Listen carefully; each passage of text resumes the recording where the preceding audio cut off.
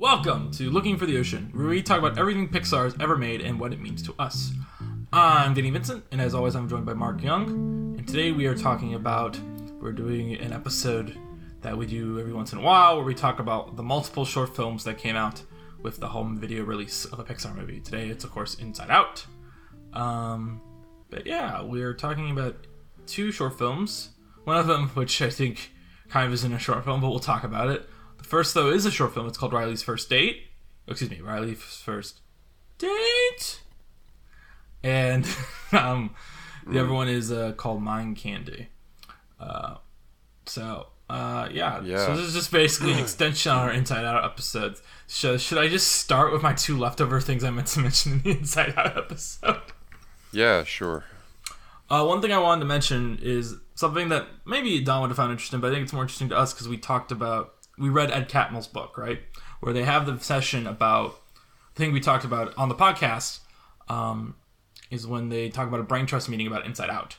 And Brad Bird has a meltdown. It's like, fuck you. How dare you say we have to grow up? You're terrible. You're terrible. And I left Inside Out on at the end of the movie to play for the credits because I like the score of Inside Out, which we discussed last week. And the film is dedicated to, I believe the dedication is to our children. Please don't grow up ever. I thought that was really interesting. I thought that was worth a mention in our Inside Out episode, and I never got around to talking about it. Where I was like, that's an interesting way to dedicate this to your children. Because it's kind of like, hey, this film was about growing up. Please don't do that. And it reminded me of the Brad Bird anecdote. The Brad Bird what Brad Bird anecdote? I just said it, Mark. Where he's like, what? Oh, okay. Well, I just said it. I literally just... Okay. Sorry. Yes. Well, here we are. I have another one too, Mark. Okay.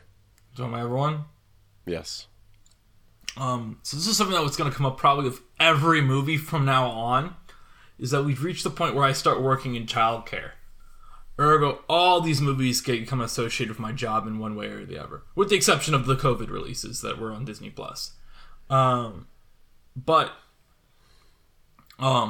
What I was going to say with this is, I remember the first summer I worked with children, we did not have a movie field trip on the schedule. But unfortunately, what we did have was a day where we were, it was supposed to rain really bad, and we went to a park, and we all wore heavy jackets, and we were told by our boss that if we were rained out, we would take the buses and go see Inside Out. So immediately, all the workers got excited because, on one hand, it's carting these kids around a park when it's going to be raining the whole time. And then on the other, it's watching a movie for 2 hours and relaxing, right? So obviously, we all want to go see Inside Out. Even the people who are, not into Pixar movies. It's just give us a break. Inside Out would make it so much easier today. Unfortunately, not only did the rain clear up, but it became 90 degrees that day, and all of us had brought heavy rain jackets. And it's well, we're not going to cancel it now that we have great weather, which makes sense financially, but to the morale of everyone there, including the children, because one of the counselors had linked to the children that it's possible we were going to go to a movie. Every kid would rather go see a movie. So it's I just remember that being a thing that we were all very disappointed by, not seeing Inside Out. All right, those are my two things I forgot to mention in the Inside Out episode. You know what I've never known? Why did you get into childcare? Did you start that when we were in school? Yes. What's that about? What do you mean, what's it about? I don't know. Did you, it seems like a thing that you kind of did on the side for money, and now it's a big source of income for you.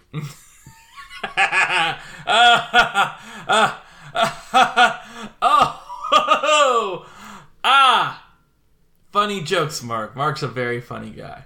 Big source of income. That's funny. Well, I don't know. I don't know your life. Funny. You've got four walls, and you I live have with a dog. 4 walls that I don't pay for. Mm-hmm.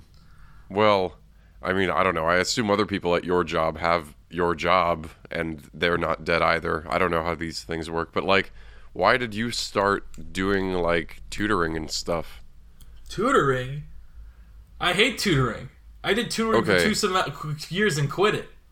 Okay. So this is 2019. We are in Carbondale, but like, what? I don't answer my question. Are we talking about 2019 or 2015 when I'm waiting to see Inside Out in the theater with children? Whenever it started, I forget what year you said. But I actually don't care about any of that. But I want to know like what got you into childcare.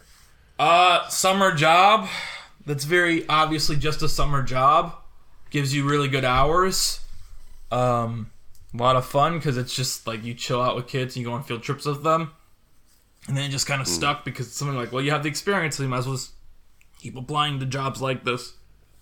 And I do like children. Okay. So they're fun. But it's not like something that like it's basically it would be like working at Starbucks. Well, yeah. Initially, the plan initially was when I graduated college was I worked in Starbucks for a month. And if I had stayed at Starbucks, the plan was to be there for 3 months and transfer up to Chicago at the Kroger's and Mariano's up here. But then I quit Starbucks Mariano's because it was stupid. Basically, I always say I quit / got fired, but regardless, it's not on my resume because it was a month-long stint. Because they said I couldn't make the cups quick enough, but they never gave me any time to practice making the cups. Ergo, I feel like I was set up to fail. And then when I was kicked, so I feel like I was fired from Starbucks. And then in Kroger, they put me on bagging. I was like, I mentally cannot do this. I can barely pack my own bags when I go to the groceries. This is stupid. And then I go up to quit. And so I quit Kroger, but I got fired from Starbucks mentally. But then I kept applying to jobs around Chicago, and this very quickly hired me. So it's like, okay, cool. I'm qualified to do this. So it's always been a summer job, not like something you've done all year. Mark, I think you're like very high on medication because it's like, what? You know, is this for the listeners or for you? You know, I work with kids year round. No, it's for me. But you said it was just the summer job. That's what it started as, yeah. But then that was in Indiana. Now I work here. Yeah. It was designed to be a job.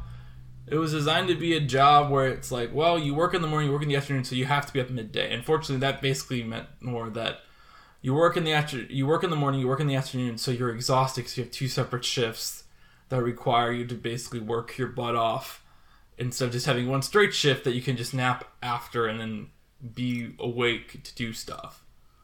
But that was the initial plan. Also, big note that people always forget when we talk about our generation is that, you know, I might have started that job in August 2018. It was going to be a 2-year stint, but unfortunately, August 2020 was disrupted by a little something called COVID-19, which caused basically everyone our age to get their plans messed up. Even if we're like, well, you know, I don't know when I'm going to leave. But, yeah. Do you have any, like, tales from, you know, starting, you know, doing daycare and stuff and being like, oh my gosh, I feel so unprepared or whatever? I do, but none that I will ever say on my quote, I'm still employed. Wink. If I'm ever out of the childcare sector, you can ask me that question. I will gladly answer it. Okay. But while I'm still in the childcare sector, I would like not to have it on the record. Mm-hmm. So. Well, you seem very professional about it. I feel like I think it's different because you are dealing with children. I am less worried about shitting on people that I work for.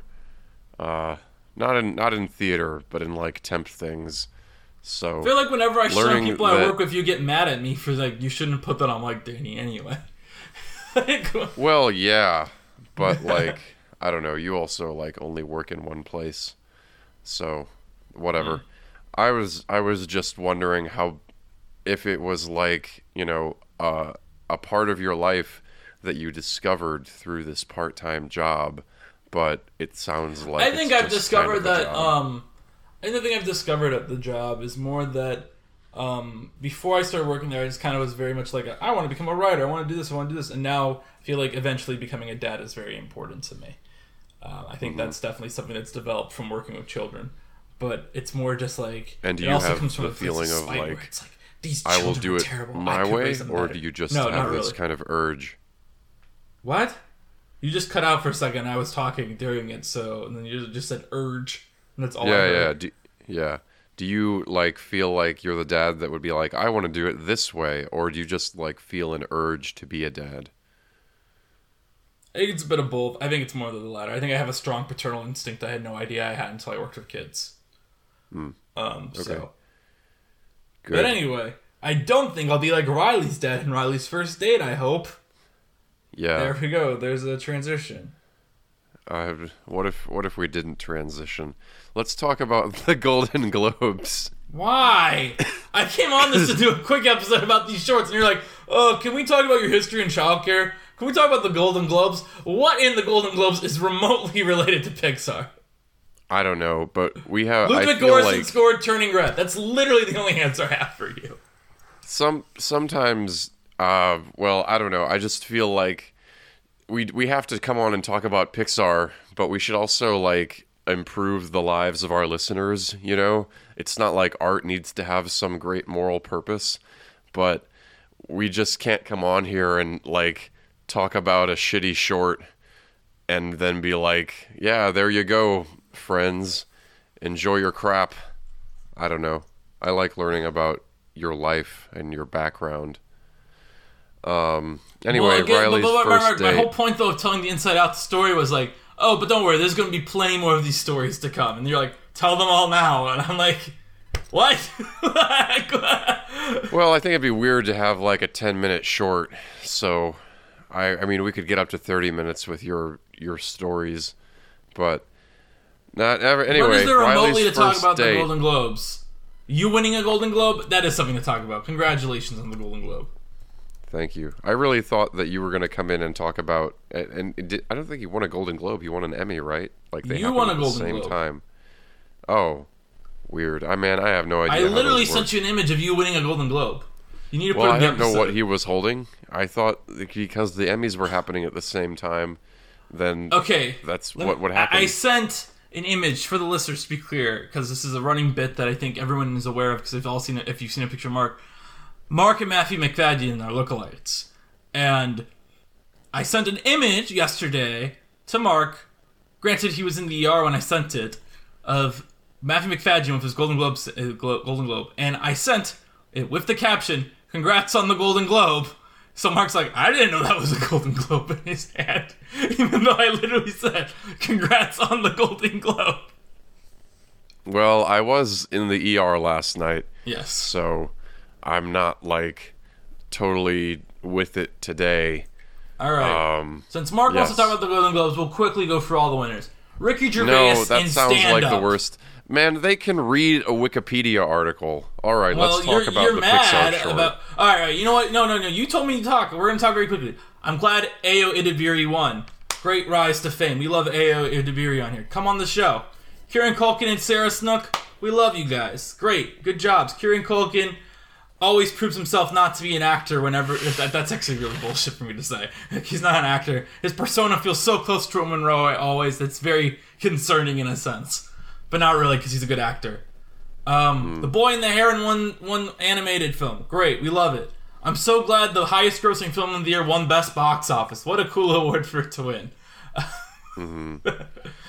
Well, all right. Cillian Murphy Riley's v. first Bradley date. Cooper. All right.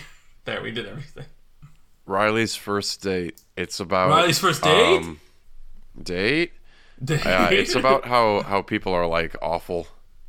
And like, I don't know. It's so bizarre to me that you can read about the short and they're like, this is a thing that happened to me. Like, it's a real experience. And I'm like, wow. Wait. I'm so glad we get to like I hate explore to the texture of the reality where people suck.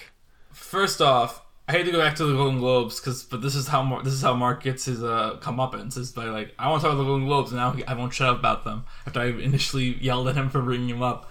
But can I just point out that the Wikipedia article? Let me just read this paragraph from the Wikipedia article. Barbie in Succession tied for most nominations with 9. Oppenheimer was 8. Thus, furthermore, the cultural phenomenon of Barbenheimer received 17 total nominations, winning a total of 7. I'm just like, what is irrelevant that Barbenheimer combined won this stuff? Why is this listed as a stat? And why does it have 5 citations? Indeed. All right, Riley's first date. Riley's first date. Date? Because it has a question mark. All right, some fucking kid shows up at their apartment. The kid from the credits. The kid from the credits shows up at their apartment, and her dad is like, "Oh my god, I hate this guy." Not for any reason. I don't know if he feels like, I don't know, Riley's in danger or whatever. Like, the kid's kind of a dick, like many Pixar teenagers are. Which doesn't make much sense, because when we see him in the film, he's obsessed with Riley immediately, and this he's like, "Hey, what's up? Mm-hmm. Girls, they aren't real." And then the joke of the mom is that to relate to Riley, she starts using all this slang, and Riley's like, "Oh my god, what is my mom doing? She's being so embarrassing." And then the dad and the kid, the boyfriend, not the boyfriend, but the guy who's going on the date or whatever, like, they bond over both AC/DC. liking AC/DC, and they're both musicians. So they play some air guitar at the end, and then it's like, oh man, we're cool again. And this short is terrible. Let's be very clear here. And I think the reason this short is terrible is because it focuses on the parents' emotions, which have already proven to be very, very, like two-dimensional. They're just stereotypes. I think that is and I understand maybe the appeal of Inside Out is like, these are typical situations that we're just seeing how your emotions react to them. But I just find it very annoying to watch. Well, it's also like, this is this thing where it's like, why is Pixar so cynical and frankly unimaginative when it comes to like people, Like, it has a lot of patience for, the young child protagonist or whatever, but any adults, or especially teenagers, or I don't know, just like anyone else, like, if you're not the main character in a Pixar movie, you're probably like a terrible person. Like, you hate your job, you mistrust other people, you are rude, or you're weird. I don't know. It's so crazy. Like, it's kind of a cliche now, but like, why have I not seen more things like, everyone says the parents in Easy A are such great parents. Never seen that movie. And no one else. You've never seen it? No. Oh, go on. Make your point anyway. It's a fun little time. It has some of the same things, but it's kind of like, I don't know. It feels different. Like, animation and live action feel different to me when you have someone who's like being made fun of playing a character, because if you have like a real person playing like a goth girl or whatever, they have like the context of being a human, so they bring in all of that baggage, and I feel like you can't like, it's hard to like fully make fun of them because they're like a human being. But even though, these voice actors are doing a good job, there's still a difference between, like, physically and in your life, the presence you bring to a movie, just when you're doing a voice, because you can, like, do anything. I mean, and just, imagine all of the great alternative comedians we've learned about doing Pixar movies, or watching Pixar movies, where they're like, I'm a fucking bug who likes to eat, and then it's like, you started like the most powerful alternative comedy group in Canada, and of course I'm confusing the characters of, and I'm also just making shit up about different characters in Bug's life, and then I use the example of the one guy who was voiced by an animator, so that doesn't make any sense. What I think is interesting is, before we recorded, I watched, and Mark Ergo also watched, that trailer for Inside Out. I was like, this trailer was so hype. And you're rewatching it, it really isn't that hype. I think it's just the idea of watching it and being like, Ah, yes, Pixar has been gone for a while. This is their first creative-looking movie since Up, which made that trailer very exciting. But also, the one thing I forgot about it is that like there's a part of it where like they play like is it like a guitar solo or like the riff of More Than a Feeling, and it just goes through the voice cast, and it's like, we've got Phyllis Smith and Lewis Black in this, and it's like, oh yeah, my two faves. Yeah. Yeah, I was impressed by the trailer just because it is like a complicated idea, and the trailer conveys it pretty quickly. And it also, like, you get a very good sense of what the story is, even though not what the film is, because the trailer focuses on how everyone has emotions in them. And I think people remember, if you go back in your mind, you remember that the big, like, ad for this movie was the clip of them at the dinner table, which is mostly not how the movie is. It's all, like, in Riley's head. So we watched that before we came on.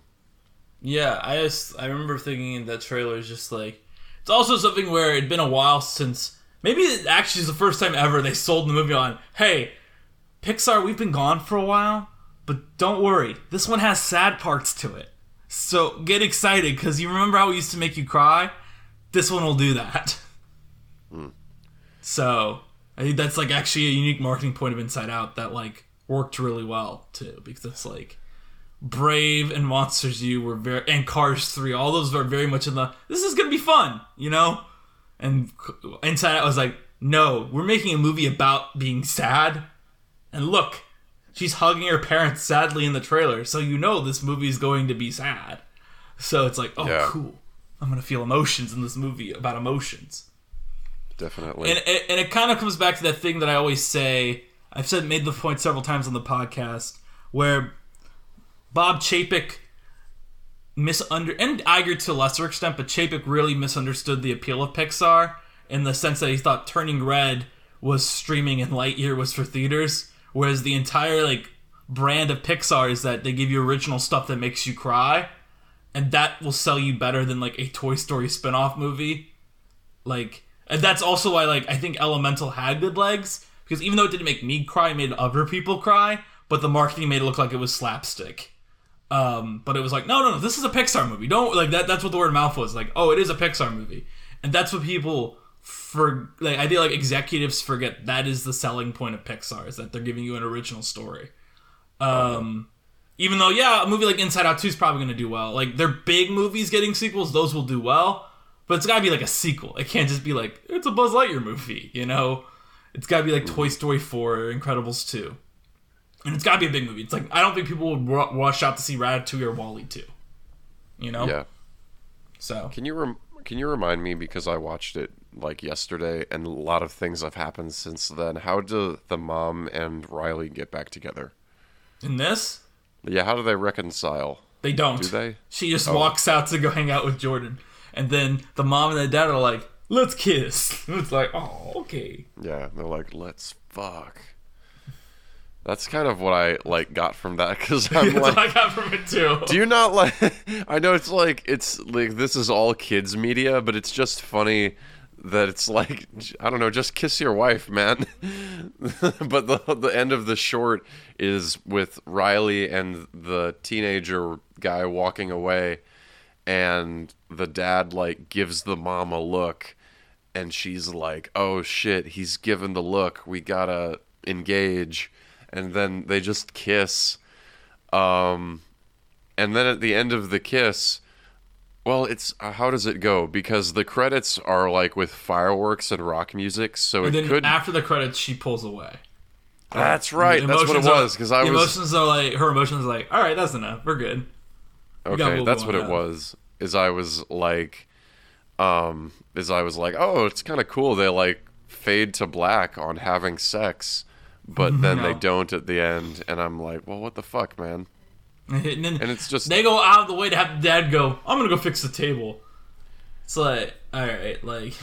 Well, he did break the table. I do think there are some good lines in this, just like the original Inside Out. I do like when his sadness is like, they're all shouting things at mentally in his head at the teenager, and one of them is like, go back to jail.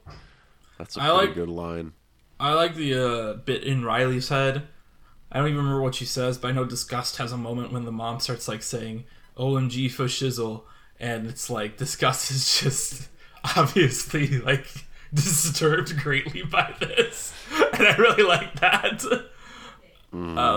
But yeah, what was I gonna say? I don't know. I think this short is terrible. It gives me hope for Inside Out 2, though, in a way, because I think this short is really bad, and the director went on to make Toy Story 4, which is, in my opinion, pretty good.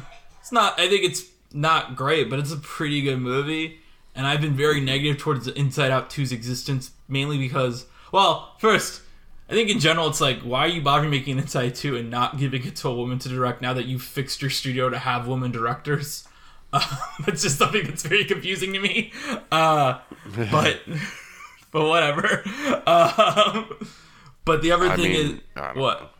It's shit. I don't know. It's like... What do you mean fixed it to have women directors? Do you mean fixed it like in the way that they just give but it's like that was a big thing with crap? Inside Out 1 was like why is like an old white man directing this? I remember that even that was discourse in like 2015, and now it's 2024, and it's like we're making Inside Out 2. It's directed by this white man this time, and it's like not that I actually don't think the race really matters with Riley. It's just like this is about a girl's mind. Why are we having a man be in charge of this? It doesn't make much sense. Doesn't matter when she's white. Yeah, I mean, we already covered that she's very upper class white, so yeah. So, yeah, it's so crazy. We're pretty in depth on that last time. If we don't get investors on this project, we're gonna have to let people go. And I didn't notice what his shirt said the first time, but like, oh yeah, I'm glad that Don pointed out it was Brang or something. Because this time it was like Brang, we bring you stuff. So it's like okay, so it's like a Grubhub type of thing. That's so crazy. It's like they're making one of those dumb fucking apps. They're like making DoorDash. Like, that's literally what it is. His dad, Riley's dad owns DoorDash. Well, I mean, there might be clues that I'm like missing. I like to imagine he's making one of those things that's like. Wouldn't it be really funny if Brang was like a DoorDash for like moving? And thus the entire plotline in the movie, the subplot where it's like, the moving man keeps getting delayed. That was just all tied into his his thing where it's like, the moving man doesn't show up, I'm going to look terrible. Pete Docter, you should rewrite Inside Out to have this be a massive subplot in the film. Do you, I don't know, because you don't take a train everywhere. Do you see those ads for like every new dating app? No. Oh, okay. Well, I don't know. I just think it's funny because it seems like there's some kind of ecosystem where you can thrive if you just make a new fucking kind of dating app. And I don't know, all these things are probably pretty successful, but like there's this I'm just saying things that I've seen ads for. There's one called like Muzz, which is where Muslim people can like meet each other and date. And then there was like a time when that one dating app that I knew about was like, we are the dating app for polyamorous people. Yeah, I've seen that one. And then Tinder was like, Tinder had really interesting ads where it was like, I don't know, it was like David LaChapelle pictures, and that's like my ignorance being like, oh, it can't, if everyone's like shiny and there's jewelry, that's David LaChapelle, and it's obviously like not how style works. And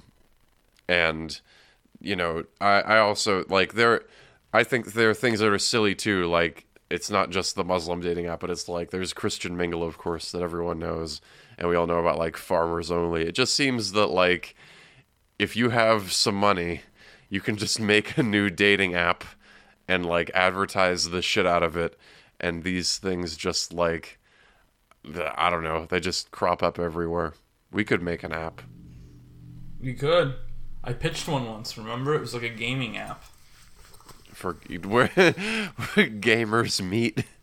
Oh, not like a dating app. Sorry, I was saying we made. No, it has to be a dating app. Did I ever make my points that I was trying to make? I realize that now. Like, did I ever say what I wanted to say? Where it was like, it gives me more hope for Inside Out 2 because this short is way worse than Party Central, which is what the director of Inside Out 2 is doing.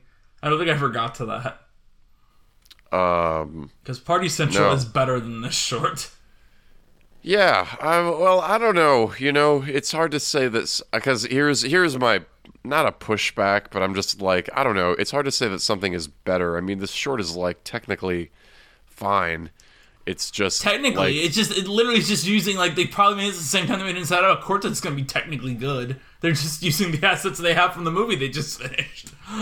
well, yeah, but I just want to be clear. But it's like we're calling it bad because we disagree with its lack of its position towards its characters. Like I just think it's sometimes boring. you watch one of these Pixar movies and it's like, have these guys like ever gone outside? You know? Yeah. It's just, I don't know, it's just annoying. I actually think the other short is much better in a way. Let me rephrase. The second half of the other short is better. Because the first half of Mind Candy, let's be clear about Mind Candy. I'm pretty sure this isn't a short film. I think they released this as a short film after it came out. I think it's promo material that they played on social media. And since this was like in 2015 where they're first understanding how social media marketing works, they're like, what do we do with all this material we made? Put it out as a short and it's all done. But I think it's pretty clear this is all like promotional stuff, right? So you're talking about Mind Candy now? Yes. 'Cause I don't think there's really, I'll be real, I don't think there's much to Riley's first date. Yeah. I don't know. I think there's more to Mind Candy. I don't know. I don't think there's more to Mind Candy. I think that Mind Candy is just like transitions and, if you leave a DVD menu playing long enough, then something will happen.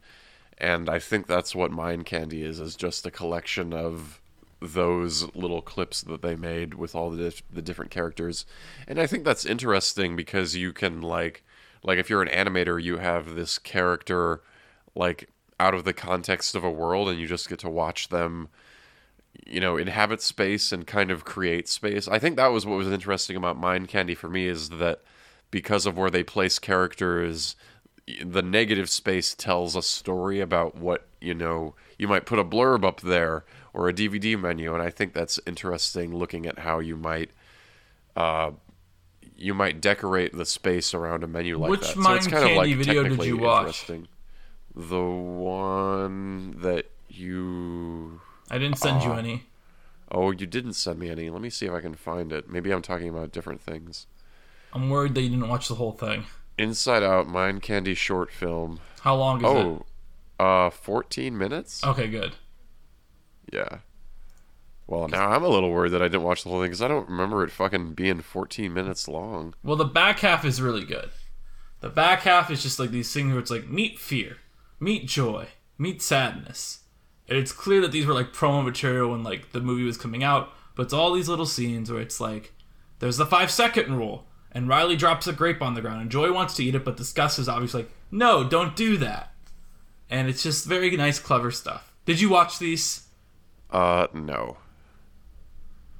Now I'm looking at it. We will be back in about 5 minutes while Mark watches these, because they're the main thing I want to discuss, and the only reason this thing was put on our list as All a right, thing. I'm gonna mute my mic so I can play this on the computer. All right. All right. Yeah, I actually enjoyed those. Yes, they're the best part, and you wanted to skip them and just talk about DVDs. Well, I don't know what happened. I don't know why I really have no memory of like why I didn't watch the end of this giant short. But I was wondering why you were coming on late today, and you were like 25 minutes later than I thought you would be. And I knew you were coming on a little bit late, but then you were like, "Oh, there are trailers that I have to account for." And I'm like, "What do you mean trailers? These shorts are like a total of 5 minutes, but now I see the whole thing is like 20 minutes long." Yeah, I really enjoyed them. So Mind Candy has like what I said in the beginning, and then it also has little short films featuring each of the emotions reacting to something in the world.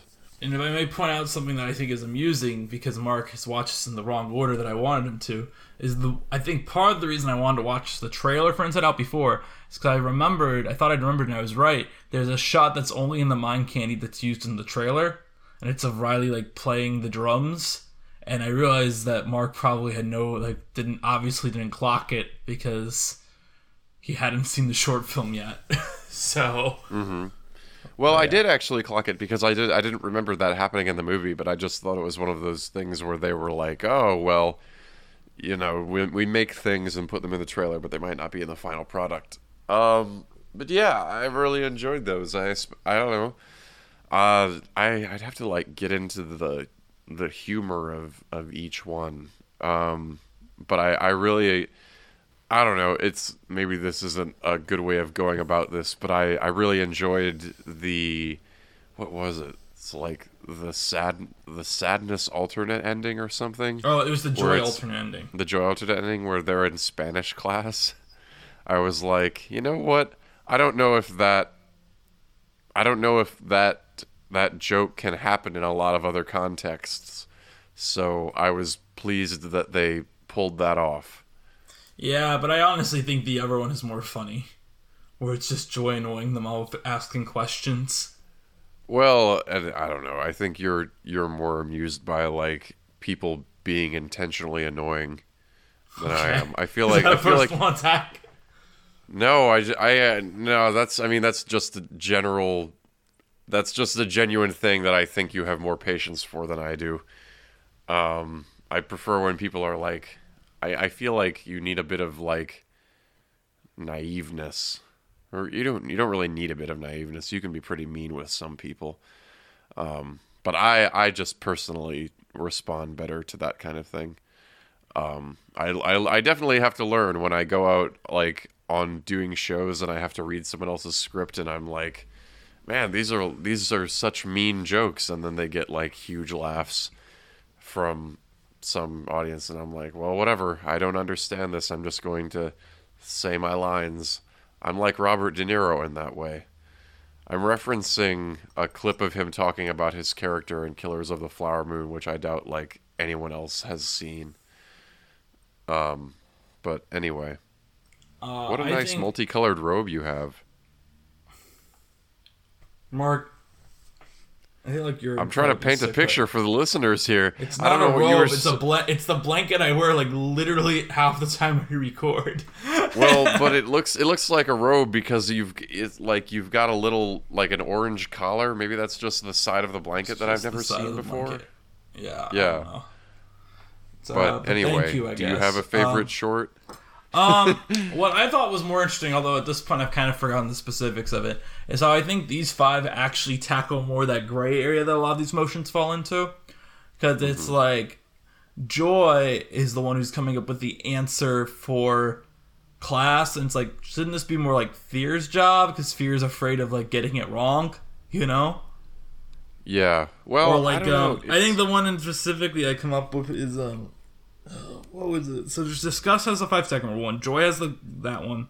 Sadness has the one where it's like she gets hurt during hockey.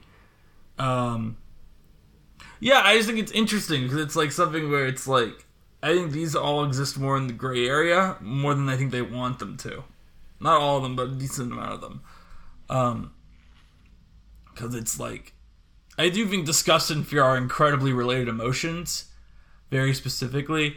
This 5-second rule one being all about disgust versus joy, I think is interesting, because I think it'd be more interesting to make it be about fear versus disgust in a way, because it's, no matter what, Riley shouldn't eat that, and Joy winning feels weird, but I feel like it'd be more interesting if it was like, I don't know, I think it'd be really interesting to delve into the, like, differences more here, and my main thought also with them is, beyond that, is I think this is really where the characters belong.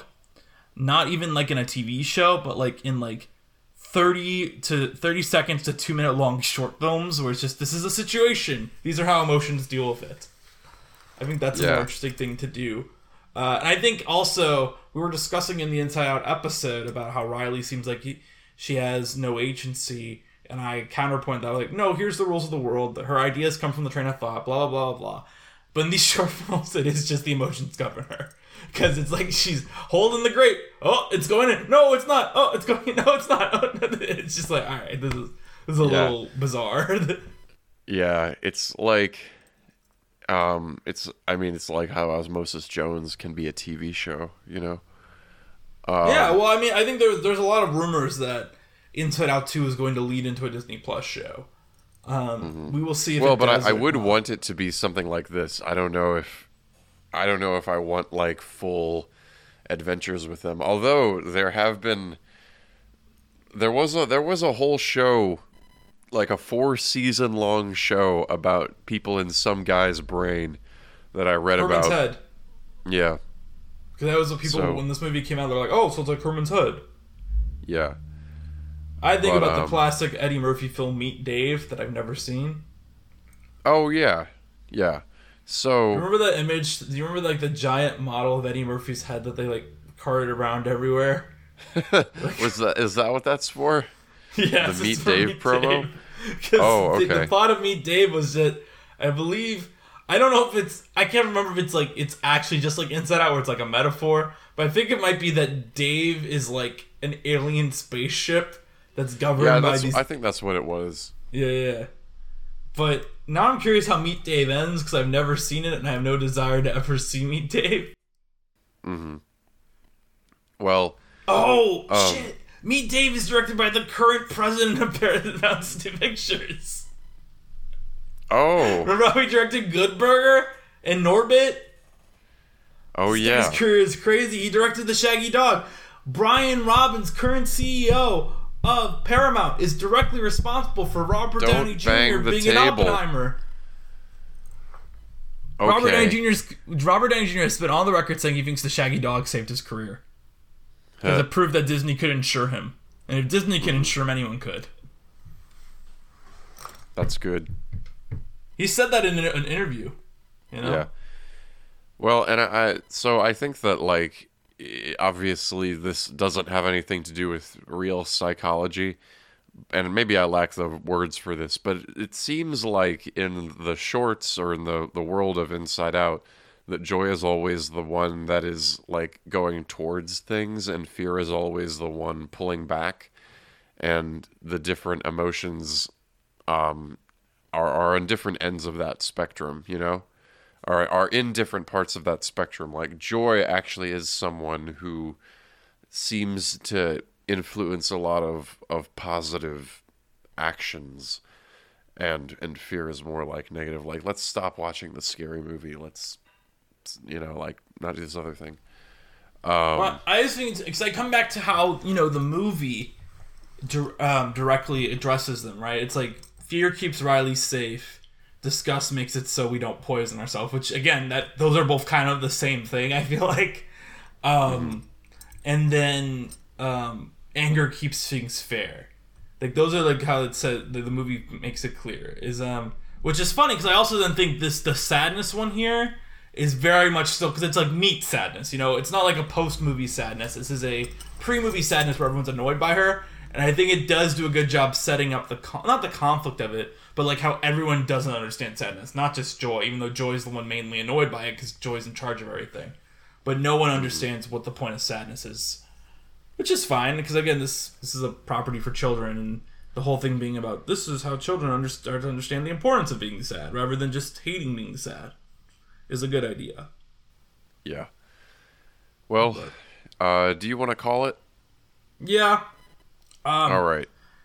Being very cheap here, looking for the ocean, we give movies things, we don't give them ratings. I'm gonna put, here's the thing, I'm not gonna give this like a sequel or anything, because we're getting a sequel and stuff like that, but I am gonna put the Meet shorts on Disney Plus. Like, just as like how Forky asked a question in the series, you could put all these on as like a compilation of shorts of like Meet the Emotions, Inside Out. Mm-hmm. I think those would belong in Disney Plus, because I think these all 5 of them have merit to them. I almost made a joke. I also maybe if you don't want me to give that, I'll give it a copy of Clue, so we can understand the joy of being able to watch alternate endings in rapid succession rather than rewatching an entire short film over again just to get to the alternate ending. Yeah, I've been swayed because I liked the ending of Mind Candy, so I want to give it something that it would enjoy. And I think I want to give the Meet Dave. What is Meet Dave? Oh, Meet Dave is the Eddie Murphy movie. Eddie Murphy skipped the Meet Dave premiere, claiming it was because he was working on the subsequently delayed comedy 1,000 Words, even though Brian Robbins, who had directed both films, still managed to show up to the premiere. Well, he's Eddie Murphy, not Eddie Murphy Brian Robbins. Yeah. Is he president of Paramount? Eddie Murphy president of Paramount. Eddie Murphy doesn't need to be president of Paramount. Can you imagine if he was? How much better Paramount would be? I don't know. I think you kind of need someone who's like good at running a business, but maybe not the best at making films. I love how the poster for Meet Dave says Eddie Murphy in Meet Dave. It's a great bit. It's like I saw the Book of Clarence the other day, and it has opening credits. And I wanted to stand up and cheer when the opening credits began. It said Lakeith Stanfield in. Because I was like, ooh, he's in this movie. He's the star. Lakeith Stanfield in the Book of Clarence. Yeah. Anyway. I want to give Riley's parents a better house. Because even these rich people need a better house in San Francisco. Well, I don't know why they have such a fucking ugly house, man. Like, they're moved in when the boyfriend shows up, right? Why is their house so fucking ugly? Not the outside, because the outside is like, I don't know. It's I don't know. It's just kind of funny because like even when things get better and they could design the world in a way that reflected Riley's view of it, the inside of the house is still like puke green, and they haven't put up any art or like done anything to counteract the puke greenness of the whole thing. Well, Riley at least has decorated her room a bit. Yeah. I guess, I don't know, I think if their dad's like out there inventing Soylent or something, he might just prefer to live in a cube. Anyway. Do you know... Sorry, I gotta stop looking at the Meet Dave page. I'm just in shock. The cast of Meet Dave is Eddie Murphy, Elizabeth Banks, Gabrielle Union, Scott Conn, Ed Helms, and Kevin Hart. Mm-hmm. Great. All right, what are we doing next time? We're going to talk about a couple more shorts. These are a little more exciting. One of them is called Sanjay Super Team. It is the short film that played in front of the Good Dino. And then a short film that I remember going viral, even though I never watched it. I should look up who directed it, but the whole thing it was sold on was like, this was made by... sorry. This wasn't made... I don't know why I just like shut down for a second. Dave, up there, fix. It was like really... It was like an independent short film that was really going around the internet being like, this is made by some Pixar animators, and it's called Borrowed Time. I've never watched it. But yeah, it's apparently very good. It stars Nick Patera. Do you remember Nick Patera? If not, I'm sure I'm going to talk about him a lot next week. No, who's that? I'm sure I'm going to talk about him next week. I'm keeping myself from talking about him. I will say this. He has a Wikipedia page not for being an animator, even though he does still work at Pixar, I believe. Oh my god, he sang the Triple Dent Gun song, too. Mm-hmm. Anyway. Okay. Anyway, Looking for the Ocean is produced by Mark Young and Danny Vincent. The show is edited by Julius Jefferson. Our original artwork was done by Sarah Knopf. You can follow us on social media at Looking for the Ocean, Instagram at Looking for the Ocean Pod, and Twitter at Pixar Journey. And on our website, lookingfortheoceanpixar.podbean.com. Once again, if you're listening to this Friday morning, this is the final weekend to come see Mr. Marmalade. I hope I'm alive for it. Because part of my ER thing is like I'm around these fucking cats all the time. So if anything else sets off my allergies, it's like hell. But I think it'll happen, and it's a great show. So you're listening to this Friday morning, you're in New York, we've got 3 more shows for you to come see. Tonight, tomorrow, and the day after. In Brooklyn, cheap tickets, come get them. Yeah. Tickets Brooklyn. On Instagram. Brooklyn! You can follow me, Danny, at Blamebits on Letterboxd. I don't know if I'm doing anything special right now on Letterboxd, but hey, check it out. I'm pretty sure the Oscar noms are either out now or out on Tuesday. So soon I'll be trying to make it through the nominees. Although I think this year I'm not going to try as hard on the shorts and the docs. Sorry, documentaries. It's just unless you're on Netflix, I'm really not going to bother to seek you out. You know what I mean? Just kind of Maestro for Snub Club. That's your guess is Maestro. A lot of people are guessing. I don't know if it will get the noms. That's the thing. Is it will have, as my mind, it might only have 3 noms, which is Cooper, Mulligan, and the makeup. Maybe 4 actually. I think it will have 4 with cinematography as well. So I'm like, I don't know if it will be it. I think it's still a good, decent chance it'll be Killers of the Flower Moon because I don't think Lily Gladstone has that win locked yet.